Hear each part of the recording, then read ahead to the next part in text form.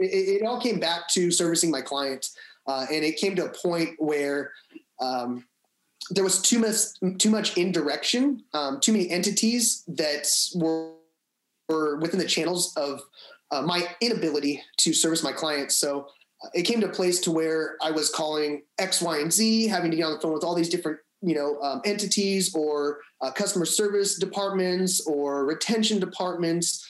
And to a point where I literally could not give my clients a real answer, and they were leaving unserviced, from the things I was trying to help them with. So when it came to that place and, even speaking with my management teams and looking at solutions of how we could better service our clients in corporate America, it just gets so lost so fast. So from that point, it literally was one day where there was multiple times, but just one day where they're like, no, we can't do anything. You got to call this department. You got to call this department. You got to do this. And I said, you know what, if you guys can't help me service my clients anymore, I can't work for you. Welcome to the Millennials and Money podcast, the podcast dedicated to encourage millennials to continue to make wise decisions with their money. We find some of the best ways to learn is through stories. So each week, your host and wealth advisor, Payne Boyer, invites a millennial guest on the show to share their money story. Thanks for tuning in and enjoy the show. Hey, so what's going on, guys? I'm here with a very special guest, Mr. James Kimo Zamora. He's a great friend of mine. He's a real estate agent. Him and I go way back. Say what's up, Kimo. How's it going, everybody? Thank you for having me. Hey, it's a pleasure to have you on. So I'm going to allow you in a second here to introduce yourself. Let me just start by sharing how you and I know each other. Now, Kimo, we go back about 15, 20 years now. The listeners know that I used to do some boxing back in the day, and you and I met when I was still in the amateurs. You came by the gym. We started working out together, and since then we've kind of been running. Parallel ever since, man. I hopped into corporate America doing sales. You hopped into corporate America doing sales. I hopped into finance and started doing financial planning. You hopped into real estate, and that's where we both are today. So that's as far as you and I go back. Why don't you tell the people who you are and some of what you do, my man? Absolutely. And again, thank you for having me. My name is James Kimo Zamora. Kimo does mean James. I am a licensed realtor in Hawaii as well. So all of California and Hawaii, we do operate.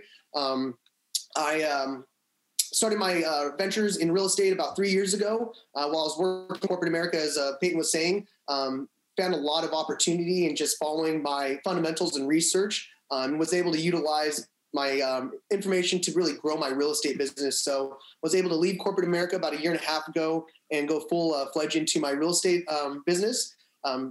So about, again, a year and a half ago, started JRZ Realty Group, LLC, under the blanketed corporation of Capital Realty Center. And we've just been doing really amazing things, helping first-time buyers to commercial, to residential, to pretty much everything I've touched in real estate at this point, new developments, anything you could pretty much think of. And again, the most important thing as well is we are all of California. So I really try to operate within all boundaries of California and Hawaii. But as we continue to operate and, expand outside of those landscapes, just really trying to figure out the best way to really service our clients. That's awesome, man. It's awesome. It's been a pleasure to see you grow and you're just a go-getter, man. That's just who you are, who you've always been. You're someone who sees the prize and sees the goal and goes after it. So I really respect that about you, and I appreciate you coming and sharing that on the podcast, man. It's that boxer mentality, right? That's right, man. So this Millennials and Money podcast, it's all about money. It's all about encouraging people to continue to make wise decisions with money. And, through my experience, I've found that sometimes majority of the time, those cornerstones, the foundation around the mindset around money gets set in place at a young age at home. Of course, they can always change, but that's kind of where those cornerstones get put in place. So let's go back there. What was money like in your household growing up, Kimo? Yeah, so money, I think, has always been one of those conversations to where, families find money as being a pinnacle and something that's really the middle of their homes and their lifestyles. Growing up for us, it wasn't necessarily that case, but my parents both did work, full-time jobs. There was a point, my dad worked, pretty well, and my mom got to stay home and, help with the family. But, there was always questions about finances and even the idea of, going to school and really focusing on, financing, it's always been more important to understand, getting a good job and just being responsible versus understanding the value of money and what it actually does for you. So again, I think like you were just saying earlier, it goes from kind of the mentality that you had to the mentality where we are now. And especially for the entrepreneurial aspect, we really see money in a different manner when you're actually building it rather than chasing it. So that's one of the ways I really acknowledge that. I know we've all read really, good books, and some of my favorite people like Dave Ramsey or is it Nagasaki? I'm trying to remember. Rich Dad, Poor Dad. Robert Kiyosaki. Kiyosaki, excuse me. And a lot of these great, ideas, I think that I've kind of picked from each and every place to really give myself the best benefit of my financial landscape. Yeah, no, that's good. And I think that's kind of how it is for majority of us as millennials. Our parents were the baby boomers. Our parents are kind of like, they instilled in us, especially in the minority community, like where you and I come from, they instilled in us work ethic, work hard, grind, and make money, earn money for your family and support the things that you want. But they didn't talk about the money management side. And that was something that I think that's something that's lacking in a lot of households of the millennial clients I have. Like, we're stuck kind of learning on our own. Like you said, you did a lot of reading. The good thing is the knowledge is out there and it can be attained for those who seek it. But I think it's kind of missing in the household or was missing in the household for us growing up but I know you, like myself, we're changing that for our children as we move forward. So let's fast forward a bit from your childhood. Let's talk about, you had that work ethic in you from a young age. What was money like for you when you got a little more independent? When did you kind of go on your own and become responsible for your own finances, and what was that like for you? Well, there's kind of two parts to that, because I think that there's levels of maturity it takes to get to financial stability, possibly even financial success. Again, when I was younger, I started my family really young. I was a single father very young. So always having that drive to make sure that certain things were always kept in place, always just having money, always making sure that, bills were getting paid. But that was where my finances, at about, 19 years old, 20 years old, I was, financially responsible as an independent person. I was very driven to, leave my home very young. I was driven to, start my own businesses, go get, higher paying jobs at, my young age of 18. And just really just being frivolous, being, somewhat frivolous, I didn't say the best word, just in not holding on to the values of what money could have been today as where it was then.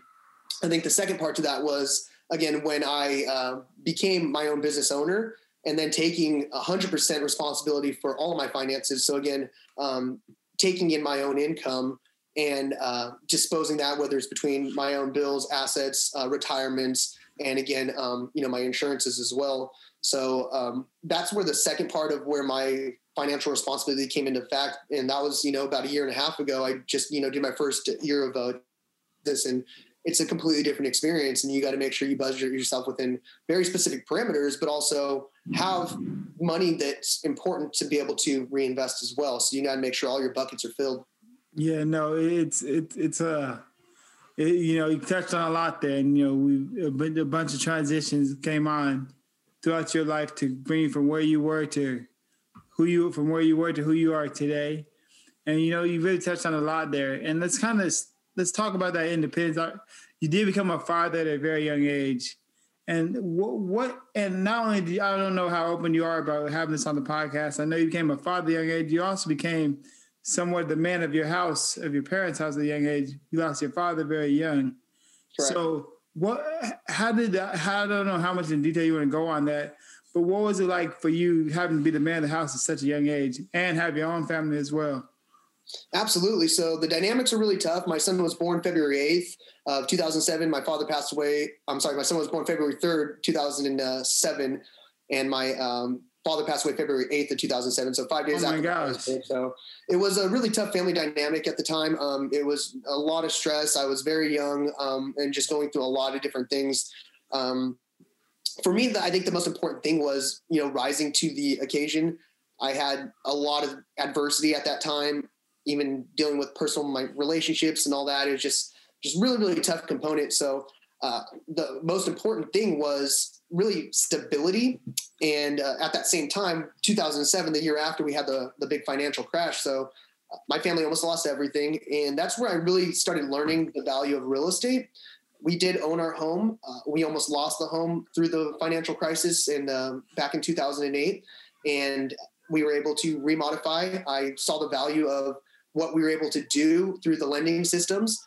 We also saw the flaws that were caused to get us to where we were in the lending systems. So from there, I was able to really kind of learn what real estate looked like, and from a finance standpoint as well, but also the ability to be able to utilize those different entities to maximize my opportunity to really keep my house.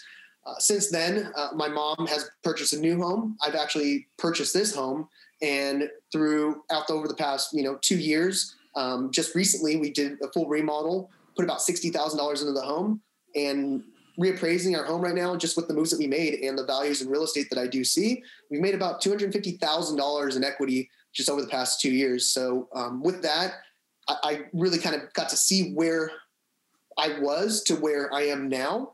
And I think that's a great question to kind of really ask, that from that standpoint of being the head of the household.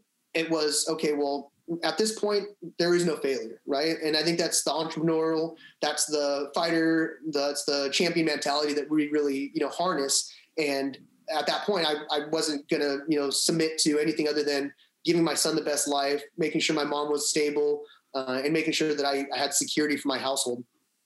Man, that's awesome, bro. I can't even put myself in that position, nor would I want to, but it's awesome. Like you said, you rose to the occasion.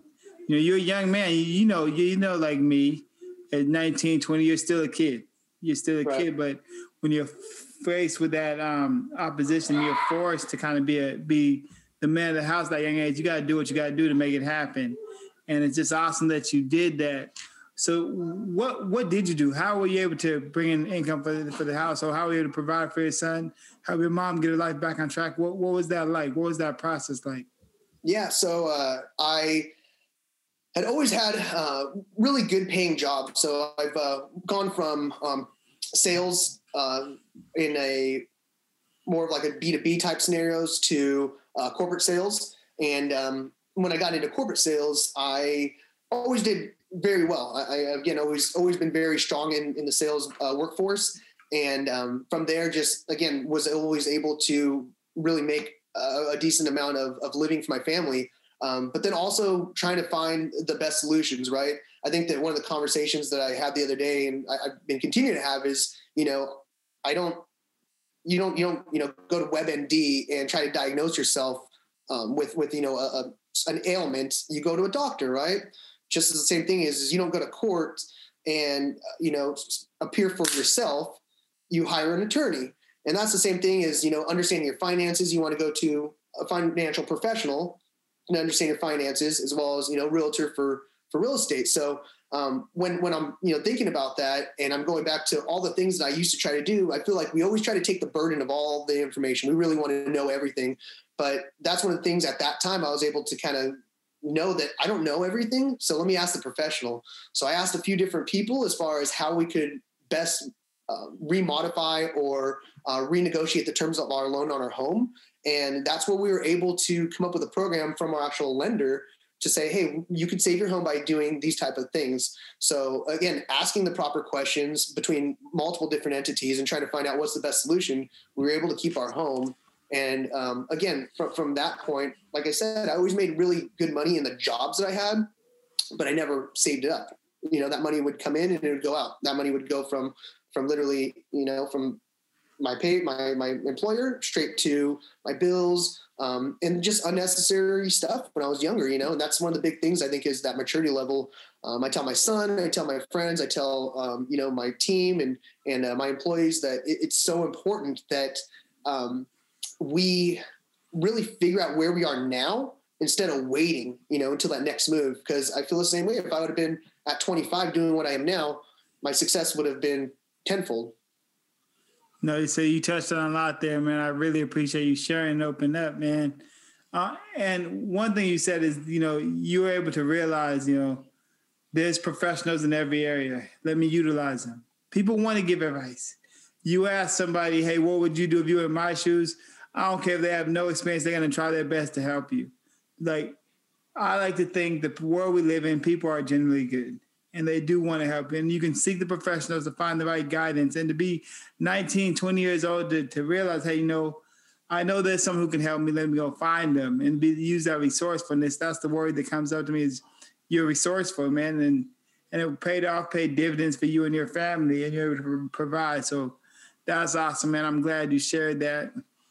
The second thing you touched on was you've always made good money. But, when you're young, making good money, it's easy to spend good money too.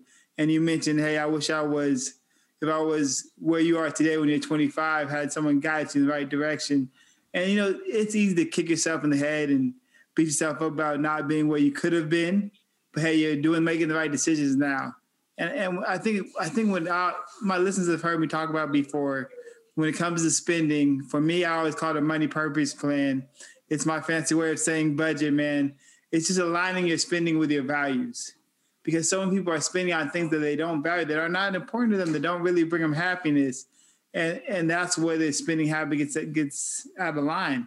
And I think a lot of the reason that is, a lot of times people haven't took the time to share with themselves and their significant others and family members what it is they truly value. So I think when you're able to do that, it makes spending a whole lot easier, and it makes financial planning make you a whole lot happier.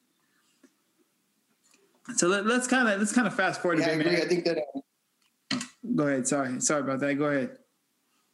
No. I was just gonna say is I agree 100% that it's people. I think I hear this all the time, right? People say that I've tried everything, I've done it all. Like, have you really done it all? Have you really tried to do the things that you're really asking, or the things that you really want, right? And it's writing down those things, putting together a plan, creating, a vision, and then, executing on those things. And I think that's, the clear decisiveness in any scenario, but in finances directly, right? You have to draw out a roadmap, talk to professionals, and get the directions to your end goal. Yeah, that's right, man. You got the thing is, if you really, people say they want something or they want success. I like to think of it, and most times people are saying they like that or they like to be successful. Because if you really want something, you can do it. You can do what you need to do to make it happen. If you're an able-bodied person with a middle school education, if you really, really, truly want something and wouldn't just like to have it, you can go get it. The knowledge is available. You can find what you need to do. You can talk to people you need to talk to, and you can make it happen if you really want it.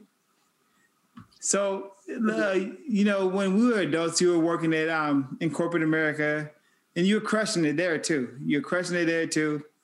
So, talk to us about a little bit about what that was like, and what ultimately led you to saying, "Hey, I want bigger and better things." Because you were still living very comfortably, and comfortably can be dangerous because you can get too comfortable. Like, hey, this is really nice. Do I really want to take out more responsibilities, or am I happy now? Or do I want to go after that bag? And you went after the bag. So talk to us about what that was like, what led to that decision, and what that whole decision process was like. Absolutely. So, and I think you're absolutely right. Again, is you said complacency, right? Comfortability brings with complacency. And I think a lot of people are stuck in that complacent aspect that their employer is going to pay them, and you're going to get good benefits and possibly 401k, and have some extra perks that come with the job. For me, it all came back to servicing my clients, and it came to a point where there was too much indirection, too many entities that were within the channels of my inability to service my clients. So it came to a place to where I was calling X, Y, and Z, having to get on the phone with all these different, entities or customer service departments or retention departments. And to a point where I literally could not give my clients a real answer, and they were leaving unserviced, from the things I was trying to help them with. So when it came to that place and, even speaking with my management teams and looking at solutions of how we could better service our clients in corporate America, it just gets so lost so fast. So from that point, it literally was one day where there was multiple times, but just one day where they're like, nope, we can't do anything. You got to call this department. You got to call this department. You got to do this. And I said, you know what, if you guys can't help me service my clients anymore, I can't work for you. So I literally put my 2 weeks notice that day. And as I was already transitioning with my real estate corporation, I just said, you know what, regardless of where I'm at right now, because I did want to set myself up in a certain budget and have a certain amount of cushion in order to leave at that point. However, I left just a little bit before that, which again, it was more for my own personal well-being to know that for me, customer centric, being customer first, available to my clients at all points, it's very important for me. And that's one of the biggest things that I really pride myself on. And going back to that trust and transparency factor is I'm going to do everything I possibly can and communicate that in a very effective manner to where we know exactly what the expectations are. So again, at that point, it was really about servicing my clients. So I was able to leave with that, start my own company and, head of my own company, but really just focus directly on my clients. And that ultimately is the most important thing to me. It was, okay, now the ball's back in my court. I get to make most of the decisions. And I kind of can take the game in which direction I want it to. And, in that aspect, there's people in the stands, there's people on the sidelines, there's people in the field. And, I'm going to quarterback every single time to get that win. Yeah, that's the entrepreneur mindset, man. So many people I come across, including myself, I was with the Fortune 500 company before I was independent as a financial advisor. And it comes down to, hey, you know what? I want to service my clients this way. This will be beneficial to my clients.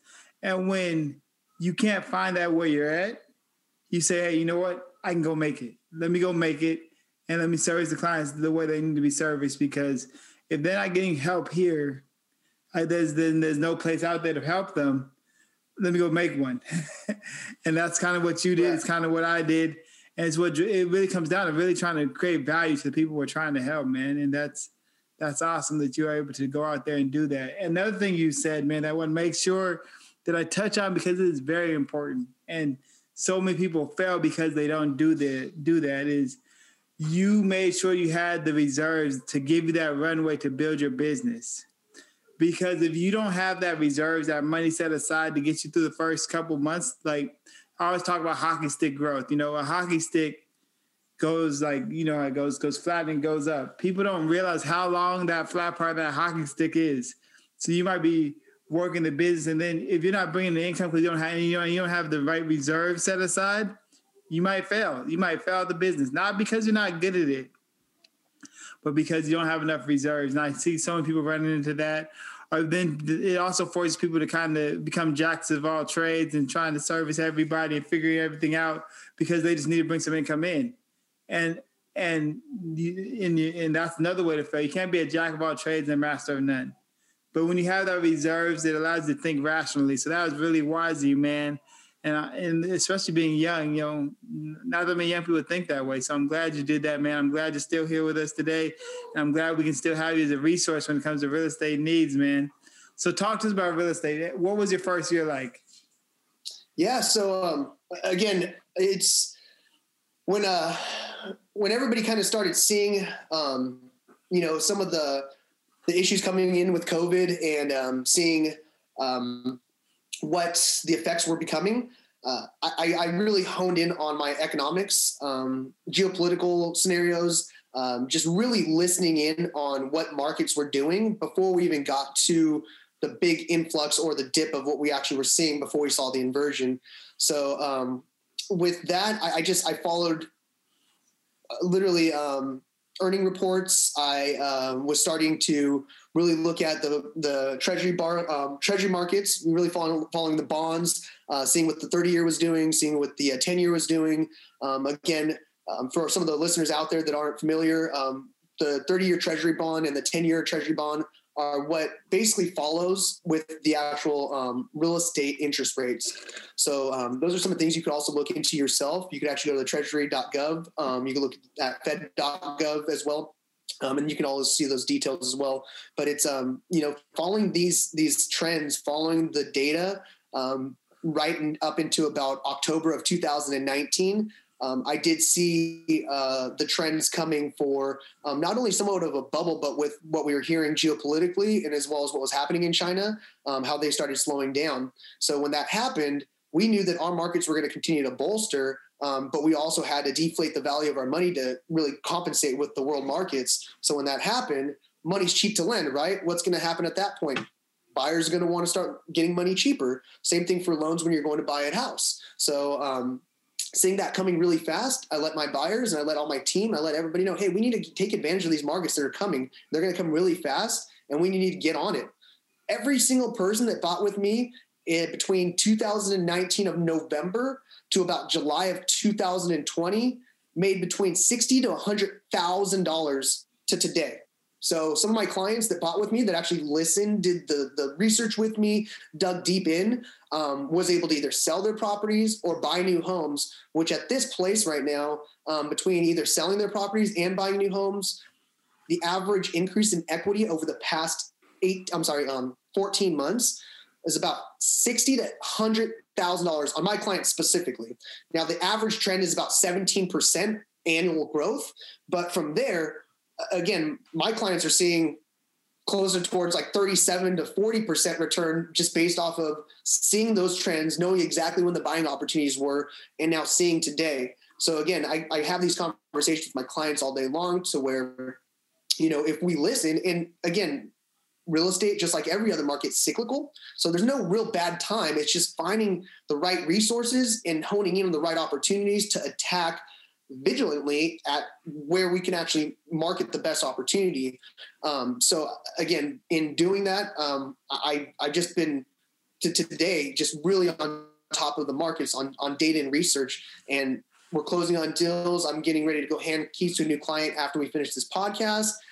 Just finished up a deal on Monday, getting ready to give keys to another client before I head to Hawaii tomorrow. And then we're going to Hawaii to sell some more real estate. So just tons of opportunities, very excited for all the growth. And again, it's data research and knowledge. And again, there's two things in a transaction: is trust and knowledge. Once you know that you could trust the individual that you're working with, the next thing you got to worry about is making sure that person knows what they're talking about. And that's that knowledge piece.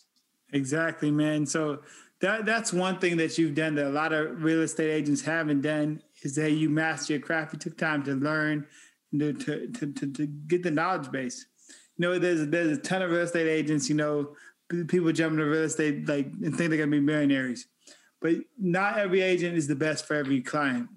And not every agent, not every agent does the research and does the background research. And I had no clue that you were so analytical, actually. But that, it makes a huge difference. It makes a huge difference on the opportunities that are there for your clients. That's what your clients all made money.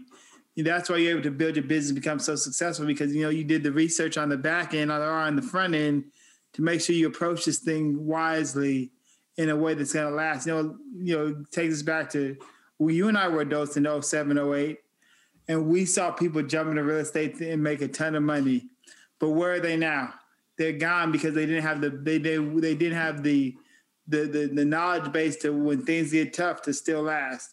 And what you did was you educated yourself, man. So that's great. We're going to pause here, take a commercial break here, word from our sponsors, and we're going to jump right back into it. Hey, what's going on, guys? It's your host and wealth advisor with Holmes Financial, Peyton Boyer. Many times what I do for my client is help them secure the peace of mind of knowing they have enough.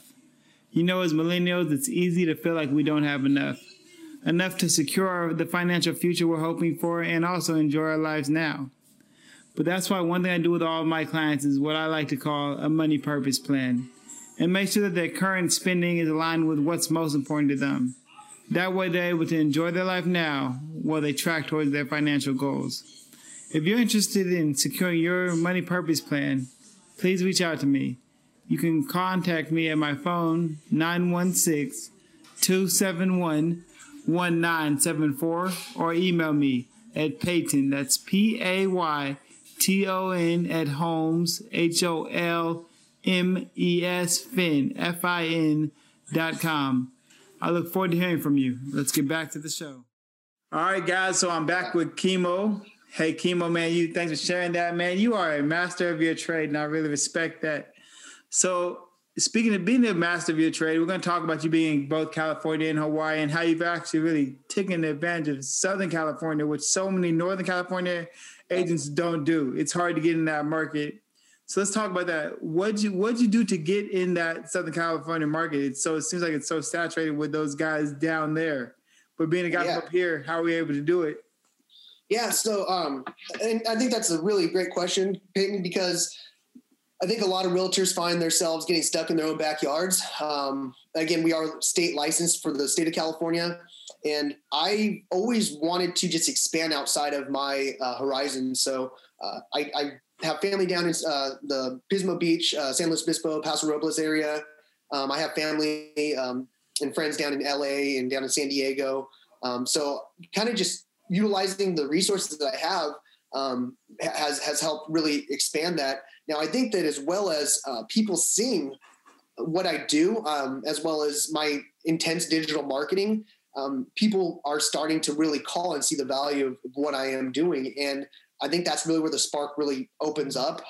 I've been down in Riverside County helping my good friend that was my roommate when I was younger. And, he was dealing with an agent and a lender that just wasn't giving them the right information and wasn't, making things happen for them. So I ended up, going down there to help him out. We're been working on, getting him some properties. And I also, have also possibly hired a few agents down there that I've just been talking to through some other networks. So hopefully going to be having agents that, again, I have agents in San Diego. I got agents in the Bay Area and, of course, all throughout the northern Sacramento metropolitan area.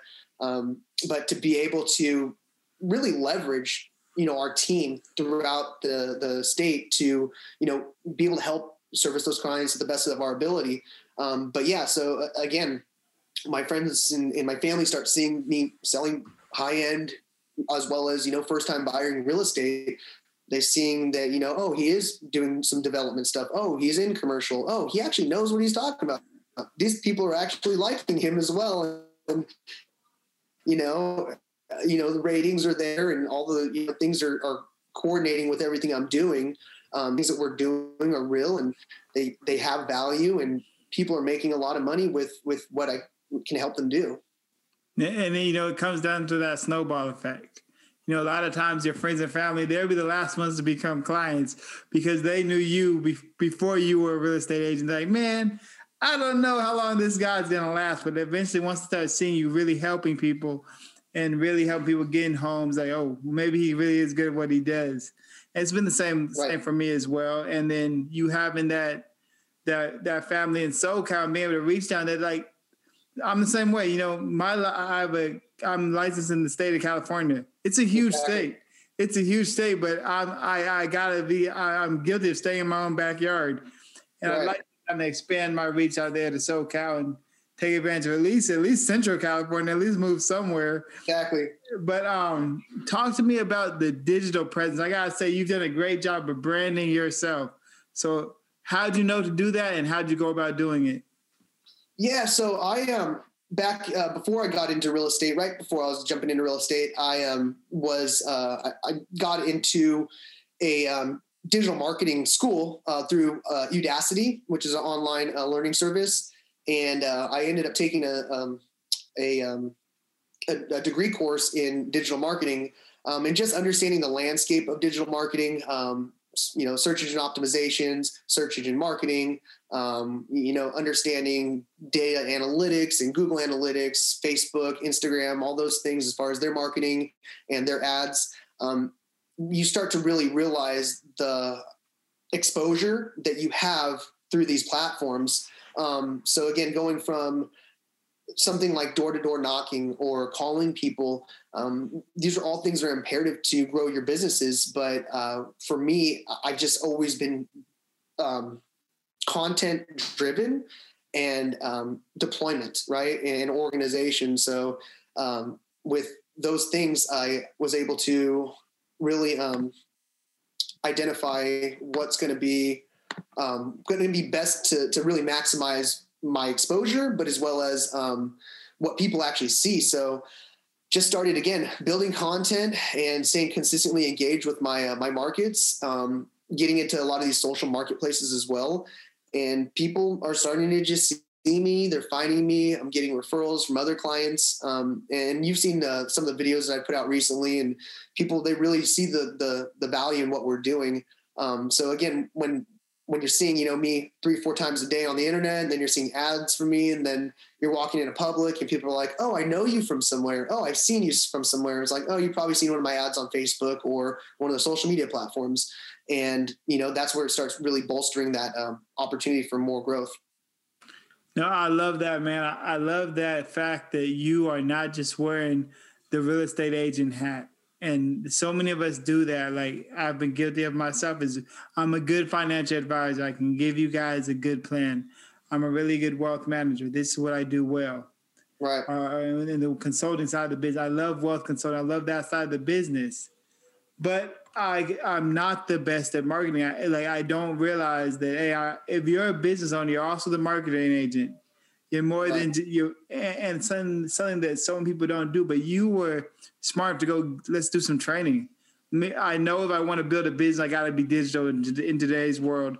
It expands my reach so much. It's probably why you have a brand in Southern California, because you're able to reach those people. And that's something that we as business owners need to make sure we're taking advantage of. And if we don't know it, take time to learn it, just like you did, man. Because, hey, absolutely, that was a definite win for sure. I'm sure whatever you invest in that class has come back tenfold. Right. So let's kind of talk about, I love the stories you share on your online. I've seen like your brand, like helping people get into homes. What has that been like, man, to really impact those people's lives, man? I've seen them in tears, man. What's that? And I know the feeling because I've helped my clients the same thing. Like clients who think they're never going to be able to buy a home, or clients who think they're never going to have emergency reserves, and changing that and getting them out of debt. It's such an awesome blessing to be in the position that you and I are in. So what's that been like for you, man? Share that with us. Yeah. So, I mean, I guess that's kind of where my whys come into place, right? Not only just your family and your spouse and your everything that why you wake up and why you want to do all the things you do. But some of the affirmations that really sit with me is when I'm going out for my runs, or I'm looking for motivation. I start thinking about my clients that were lost everything in the pandemic, and they were living in one room in a house full of smokers with their 4 children, and they were basically almost homeless. Like they didn't have really anywhere to go, and they found me. They started really working hard to make their lives and their lifestyles better. And like I said, I was able to give them keys last week, and just all their kids giving me a hug, and the family just crying and excited. One of the first things the daughter said when she walked in the house, she's like, I could breathe. And it's just like, it's so heart-wrenching that, I'm doing something that serves very, very purposeful meaning to families that are either seeking shelter or a home. From there, I have other clients where, they send me pictures of their kids playing on the play structure that, I was able to just get them, with the house that, wasn't expecting to stay. And, they send me a picture of their child, playing on the play structure. And, another client who, basically was getting ready to buy a house with her fiance, and the fiance turns out to be a jerk, was cheating on her. And, she ends up finding me, and she's like, look, I still want to pursue this goal and this dream. I still want to buy a home, and I'm going to pursue that. And, nothing let her stop her from making her goals achieved. So all these things where, you start seeing people remodeling their house and putting in their own little touches on it. And, just everything that about, the purpose behind what I'm actually doing really help resonate just the drive in general as to, yeah, no, I'm going to work hard. I'm going to try my hardest. My other friend, I'm giving her keys today here in a little bit. And, we'd seen a ton of houses, and people get discouraged. They're like, oh, I'm getting bidded out. And it's like, no, you got to stick with me. I got you. I'm going to make this work. And sure enough, end up, killing a deal getting a great deal basically on an off market listing, like a friend that was getting to put in the exact area she wanted. And, now it's that patience factor and relying on your professional, and, we'll make it happen for you. No, that's great, man. You said the why and the purpose, and that's what it is, man. It's more than a job to make money. Yeah, we're blessed that we both make good money doing what we do, but the reason why we continue to do it is because we're able to help people. It feels so good to help somebody reach a goal they feel that they couldn't do, and they couldn't do on their own, and that's awesome, man. And that's kind of what gives you that drive. And we've talked a lot about helping families and like you and I were on a run. Or I should say, I was on a run. You were more on a walk jog, trying to slow down with me because you left me in the dust. But I appreciate you not completely dusting me. No way. But but yeah, so we're out together, and you got a call, and this guy was on a call while I was running out of breath. He was able to take a call and talk business, but that's neither here nor there. But I could tell you, talking to one of your agents and telling him, like, just encouraging her, helping her, guide her. And then we got back to the house eventually.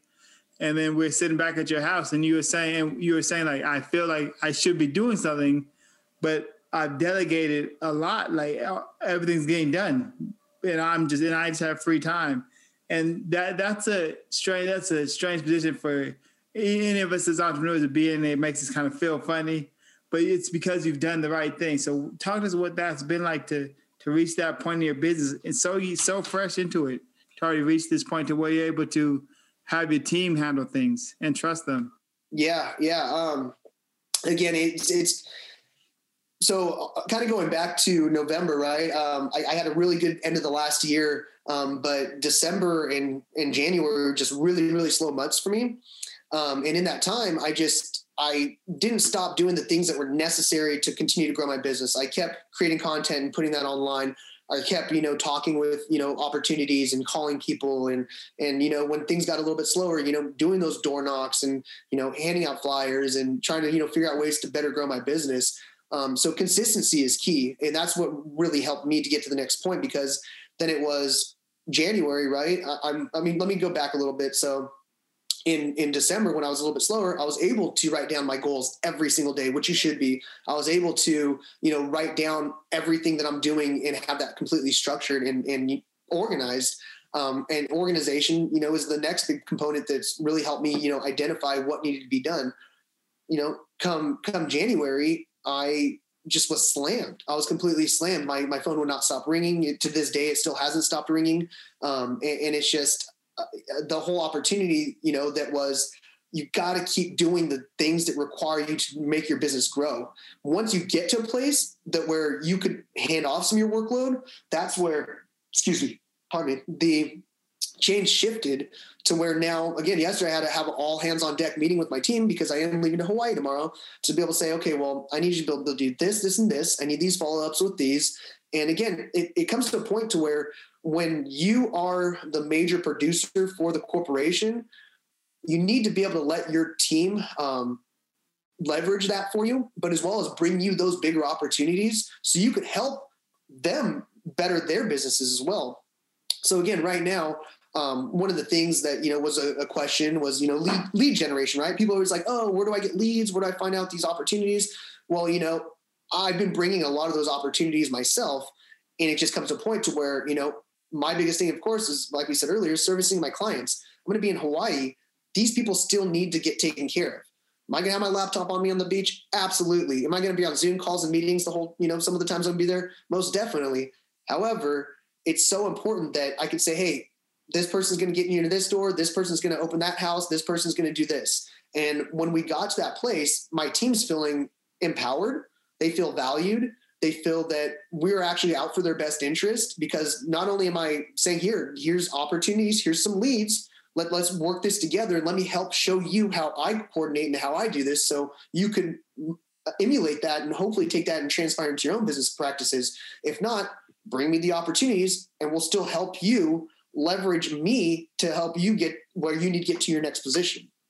So, just leverage in general has been awesome to be able to go between, each team member, but as well as show them feel empowered to know that they are valued within this entity.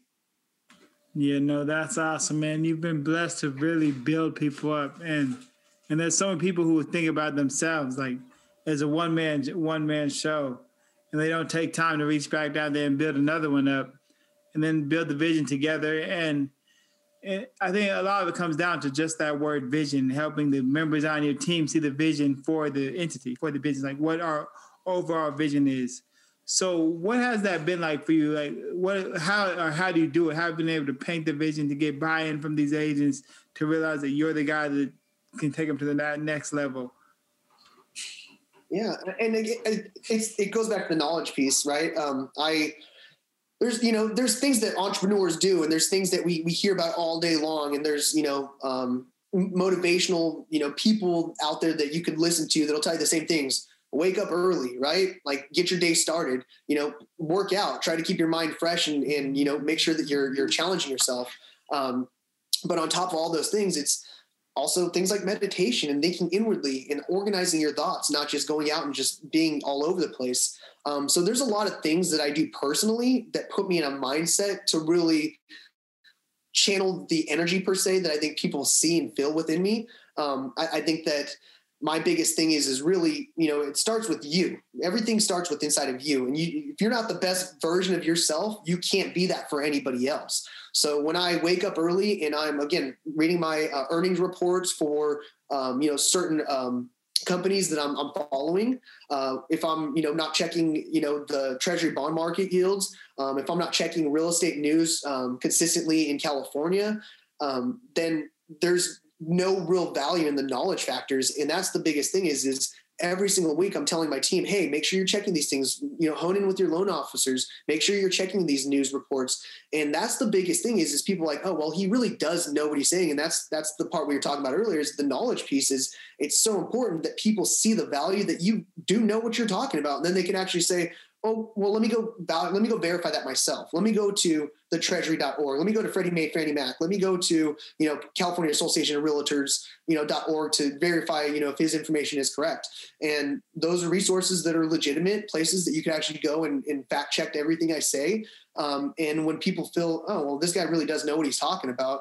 But on top of that, the idea that we are a family, like we create that team aspect of we can all grow together, right? It's not just, every man for himself. And I think that, not only in the entrepreneurial world, but as well as, sales, it gets very competitive and somewhat, I like to use the word aggressive because I think there's a good form of aggression versus negative aggression. And the way that people interpret that is, you need to have somebody that's going to, fight for you, but you also don't want to have somebody that thinks that, it's all about them and it's, they're out to just win for them specifically. No, it's a two-part thing. It's my client and it's me. And connectively, we're going to find out the best opportunity. But like I said, I think that my team really values that I do know what I'm talking about, but as well as they know that if they come to me with an opportunity, I will help them create a value in that need.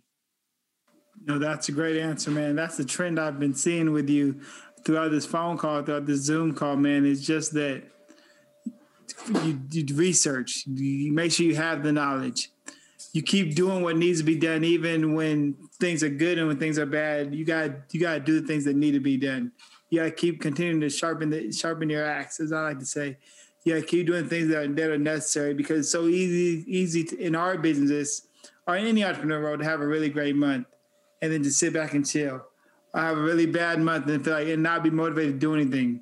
But there's things that bring continued success are little things that you keep doing.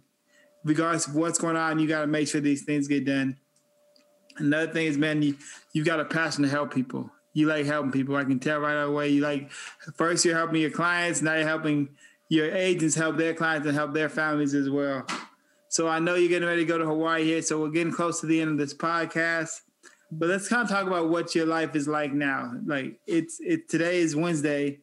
You're going to Hawaii on a Thursday, your hometown, taking your beautiful fiance, your son. Well, but you're still working. So what's your role like now as kind of like CEO role, leader role, and what's your day-to-day life kind of like? Yeah, again, with more opportunities, more success comes more responsibilities.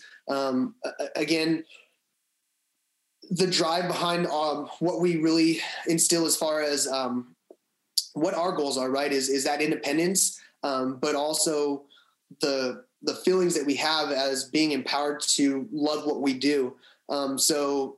Again, my whole days consist of waking up early to working out first thing in the morning, to making sure that, my body's, strong for a strong mind.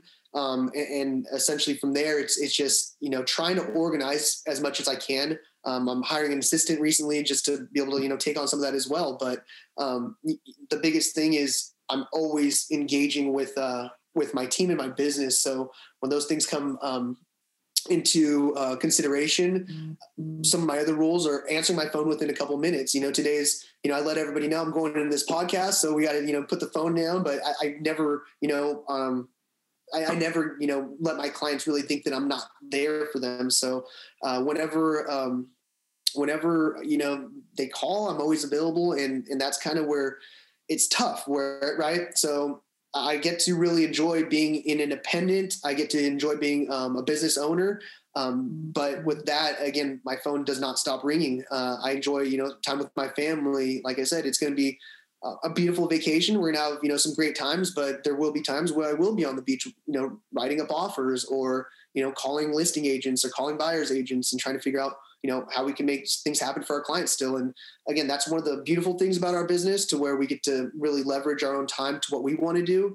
But as well as, really trying to figure out where I can put parameters and really, again, leverage my team as well, to where I can still focus on, my personal life, but as well as my business as well. Yeah, it's that work-life balance. One thing you mentioned was getting up and working out, doing meditation. Like episode 2 back in November, we had a health and wellness consultant. And to be the best you got to do that. You got to take care of you. If you're going to be the best, you got to make sure that you're taking care of you, because many cases in the entrepreneur role, no one else is. So you got to make sure you're taking care of yourself so you can put your best foot forward, your best self forward. And another thing is that, that balancing act of being present. You want to be present for your clients, but you also want to be present when you're with your family, and you don't want to be halfway in either one. So that's an act right. that we're all trying to figure out. It's like that unicycle guy juggling. I'm right. with you on that one too. And next is, we don't always, we get in the role, we get in that position where we feel like we always need to put out all the fires. Like it's got to be us putting out all the fires. Like the clients need us. They got to have us. They got to talk to us.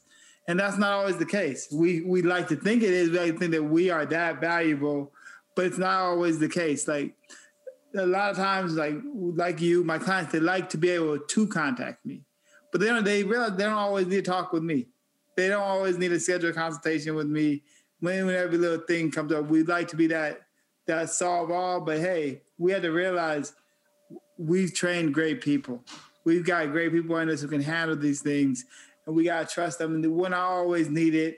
So when we're on the beach, we don't necessarily have to have our laptop there all the time. We like to think we do, but the reality is, hey, some things will get done without us there. And that's because of things that we have done to put us in this position. So, Kimo, you've been an awesome guest, man. And we're getting close. This is the last question of the podcast. I asked everybody on this podcast the same thing. The words financial success, it means different things to different people. It means different things to the same people at different times. But today, man, 2021, on the way to Hawaii with you and your family, I got to say you're a financial success. But what does the words financial success, what does it mean to you? I don't want to think of a dollar amount. I want to think more of a lifestyle. What does that quality of life look like to you? What does a financial successful lifestyle look like to you, Kimo, 2021? Absolutely. Financial success to me looks like definitely the leverage. That's a key component. And I definitely say aside from that, it's the ability to move freely within your own creative mind. So with that, the ability to, again, utilize your resources to better where you are to get to the next place you want to be. No, that's awesome, man. I appreciate you for sharing that, man. You've been an awesome guest. I'm going to leave some contact information for you to our listeners in the show notes, where they can come check out some of your content, see some of the people you helped, and also get in contact with you if they need to get in contact with a realtor. As far as real estate agents, are you looking for adding more members to your team right now? Or are you kind of at capacity? My thing is, and I think that's the biggest thing about what we do, Peyton, we love people, right? We're people. And I want to give anybody the opportunity, if they have questions, if they want to grow, if they want to know more about real estate, they want to get into real estate. They already have a license. They want to talk to, what we have as far as our opportunities. I'm always willing to help people grow in their next steps. So we're always looking for great opportunities in individuals. All right, man. Thanks for coming on, Kimo. You've been an awesome guest. Listeners, thanks for listening. And as always, God bless. Have an awesome week. Thank you, everyone. Thank you for having me again. Congratulations, guys. You've officially made it to the disclosure portion of the show. I'm an investment advisor representative of securities offered through Bertha Fisher & Company, Financial Services, Inc. BFCFS member FINRA-SIPC. Holmes Financial is independent of BFCFS. Thanks and have a blessed week.